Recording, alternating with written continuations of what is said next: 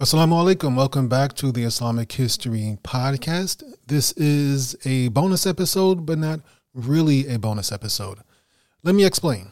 So this is really the first episode of season 3 of the Umayyad Caliphate. And the Umayyad Caliphate we cover in our premium podcast, Islamic History Exclusive. Season 3 of the Umayyad Caliphate will cover the years 96 AH through 105 AH, that is 105 years after the Hijrah. And during Season 3 of the Umayyad Caliphate, we will inshallah include the brief reign of Umar ibn Abdul Aziz. This first episode, however, is a recap of the Islamic Caliphate after the death of Prophet Muhammad sallallahu alaihi wasallam, all the way to the year 96 AH. So we're starting roughly in 11 AH.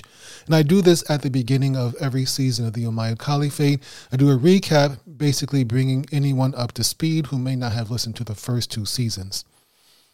However, the difference is that half of this episode is going to be on the Islamic History Podcast, which is free for everyone. However, here is the caveat. Only half of this episode will be on Islamic History Podcast. The entire episode will be available on Islamic History Exclusive, that is the premium podcast. So if you are already subscribed to Islamic History Exclusive, I would suggest you stop listening on Islamic History Podcast and go to the premium podcast where you can listen to the whole thing. Now, yes, this is a blatant request asking you to consider subscribing to Islamic History Exclusive. That is the only funding that we have for the Islamic History Podcast. The Islamic History Podcast is for free. You know that. You have probably never heard any sort of promotions that I have on here. So all I have is Islamic History Exclusive and donations from some donors, and may Allah reward those who have donated. So if you can, I understand if you cannot, if you can, so consider subscribing to Islamic History Exclusive through either Apple Podcasts or go to patreon.com/Islamic History or through the Podbean app or through the Spotify app. For all of those, except for Patreon, for all of those options, just search for Islamic History Exclusive. And if you only want to do a one-time donation, then you can do that at IslamicHistoryPodcast.com/donate. And with that, let's go on with the story. Assalamu alaikum. Welcome to Season 3 of the Umayyad Caliphate, presented by Islamic History Exclusive. This season, we are discussing the years 96 AH through 105 AH. This is episode 3-1, where we are recapping the Islamic Caliphate up to the year 96 AH, which roughly corresponds to 715 of the Common Era. So let's begin by a recap of the era of the righteous caliphs, the reign of Muawiyah ibn Abi Sufyan, and the period of Ibn Zubayr. This part of the recap was covered in Islamic History Podcast Season 2 and Season 3, and also in our Ibn Zubayr series available on Islamic History Exclusive. So we will begin with Abu Bakr when he became the leader of the Muslim world after the death of Prophet Muhammad sallallahu alaihi wasallam. Together with Khalid ibn Walid, Abu Bakr radiallahu anhu defeated the rebels during the Ridda Wars, thereby reuniting most of Arabia under Islam. After the Ridda Wars, or the Wars of Apostasy, Abu Bakr instructed Khalid ibn Walid radiallahu anhu to invade Persia. At about the same time, Abu Bakr also sent Abu Ubaidah ibn al-Jarrah to invade Syria. Abu Bakr died about 2 years after he became the caliph, and he was succeeded by Umar ibn al-Khattab. During Umar's reign, the Persian Empire under the Sassanid dynasty was completely conquered by the Arab Muslim armies.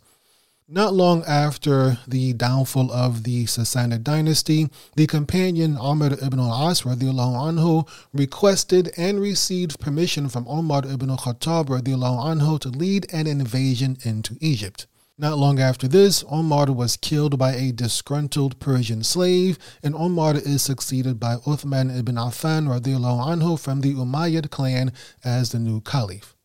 The first 6 years of Uthman's reign were fairly peaceful, but then things turned bad in the final 6 years. Many people were upset with Uthman radiallahu anhu for various reasons. They accused him of many things, particularly nepotism, and eventually a group of disgruntled men attacked Uthman in Medina, killing him and injuring his wife. However, many of Uthman's killers advocated for the Prophet's cousin, Ali ibn Abi Talib, to become the next caliph. Meanwhile, Muawiyah, who was the powerful governor of Damascus, Muawiyah ibn Abi Sufyan, he was also from the Umayyad clan, the same clan as Uthman ibn Affan radiallahu anhu. Muawiyah was suspicious of Ali, who, as we mentioned, was supported by many of Uthman's killers, and Muawiyah refused to pledge allegiance to Ali. Aisha radiallahu anha, who was the widow of Prophet Muhammad sallallahu alaihi wasallam, was in Mecca on Hajj when Uthman was murdered, and she also refused to give Ali the bay'ah, or the pledge of allegiance. Instead, Aisha radiallahu anha organized a small force which then marched on Basra, removed Ali's governor of Basra, and took over Basra. Ali ibn Abi Talib responded by leading an army to retake Basra, which led to the Battle of the Camel, the first civil war between Muslims. Ali was victorious, and he after that decided to move his capital to Kufa, which is also in Iraq, just like Basra is. Ali then began to prepare to battle Muawiyah in Syria, who still refused to give him his bay'ah, the Pledge of Allegiance. In addition to having to deal with Muawiyah, however, Ali ibn Abi Talib also had to deal with the Khawarij. The Khawarij were rebels who believed that all of the existing Muslim rulers at that time had gone astray and needed to be removed violently if necessary. After 5 years, the Khawarij finally managed to assassinate Ali ibn Abi Talib.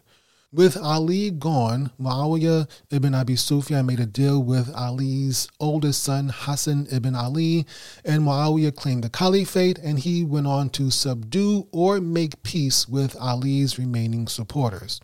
Whatever your dislikes about Muawiyah, and I understand a lot of people don't care for him too much, Muawiyah was nonetheless a strong and effective ruler, and he brought stability back to the Khilafat after 5 years of civil war.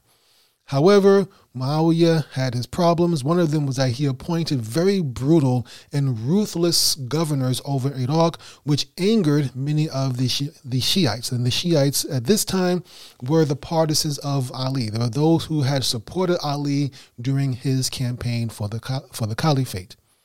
Muawiyah also appointed his son Yazid as his successor, which effectively turned the caliphate into a monarchy, and it has been such ever since then.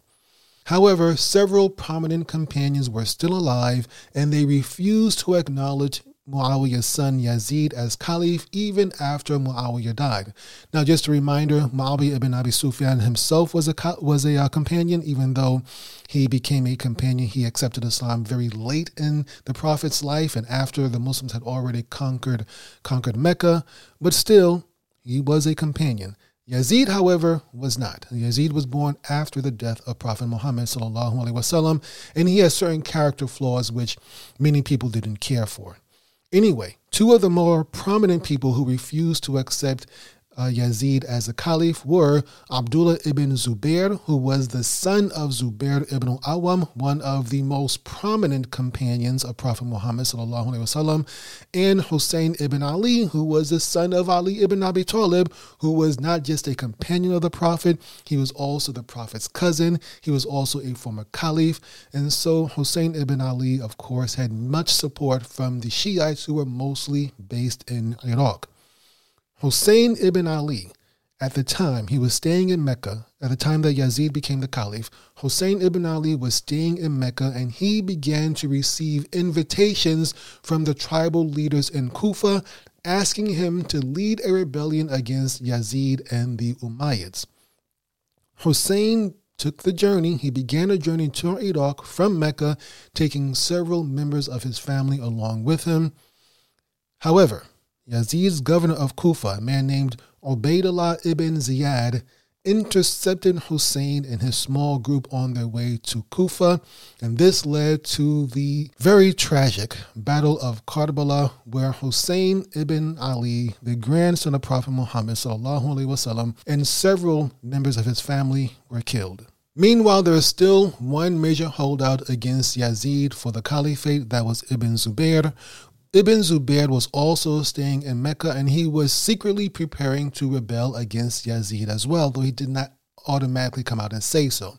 He did not explicitly come out and say so.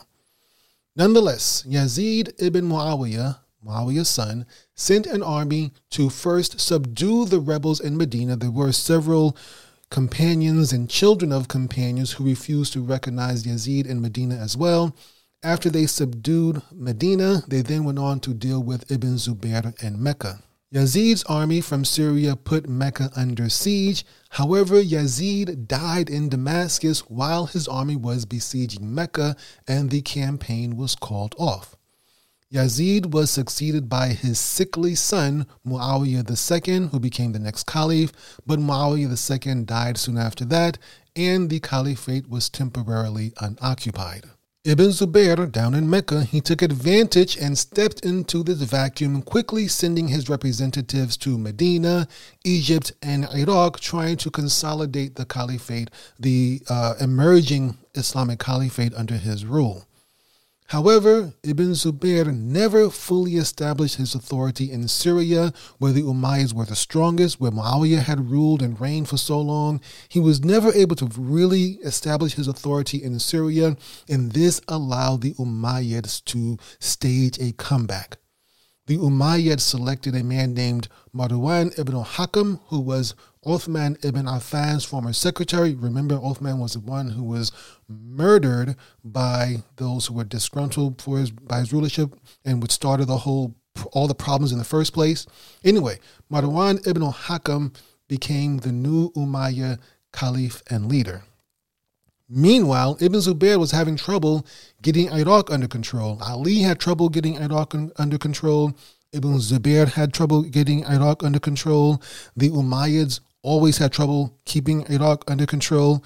The British, the Ottomans, the Americans, everybody have problems with Iraq, trying to keep Iraq under control. Shout out to my Iraqi friends. I'm not trying to make fun of you or anything. I'm just showing you how the people of Iraq are not easily subdued. Anyway, the loyalties of the people of Kufa were divided. Some of them were for Ibn Zubayr, some of them supported the Umayyads, some of them supported the Shiites, that is, those who were partisans or who supported Ali, and some of them were Kharijites, who didn't like any of them and wanted to bring the whole thing down. Well, the Shiites of Kufa united under a man named Mukhtar ibn Ubayd. Mukhtar ibn Ubayd led a rebellion against Ibn Zubayr's authority in Iraq and eventually wound up capturing Kufa. Mukhtar also fought against the Umayyads, and he was able to get revenge on many of the people who had turned against Hussein ibn Ali and who had participated in the Battle of Karbala. He led a purge, a violent purge of those people who had fought against or had been involved in Karbala for the Umayyads. Ibn Zubayr sent his brother Musab to deal with Mukhtar and the Shiite forces in Iraq. Musab ibn Zubayr eventually defeated Mukhtar and destroyed most of his army. Meanwhile, Marwan ibn al-Hakam, the Umayyad leader and caliph, he died, and his son Abdul Malik ibn Marwan became the new Umayyad caliph. Abdul Malik led an army to invade Iraq. He fought Musab ibn Zubayr in Kufa, defeated Musab at the Battle of Maskin in 72 AH, and now the Umayyads had control of Iraq. Abdul Malik then sent his general Hajjaj ibn Yusuf to lay siege to Ibn Zubayr in Mecca in that same year. Ibn Zubayr was eventually defeated and killed, and the Muslim world was again united under Umayyad authority through the new Caliph Abdul Malik ibn Marwan.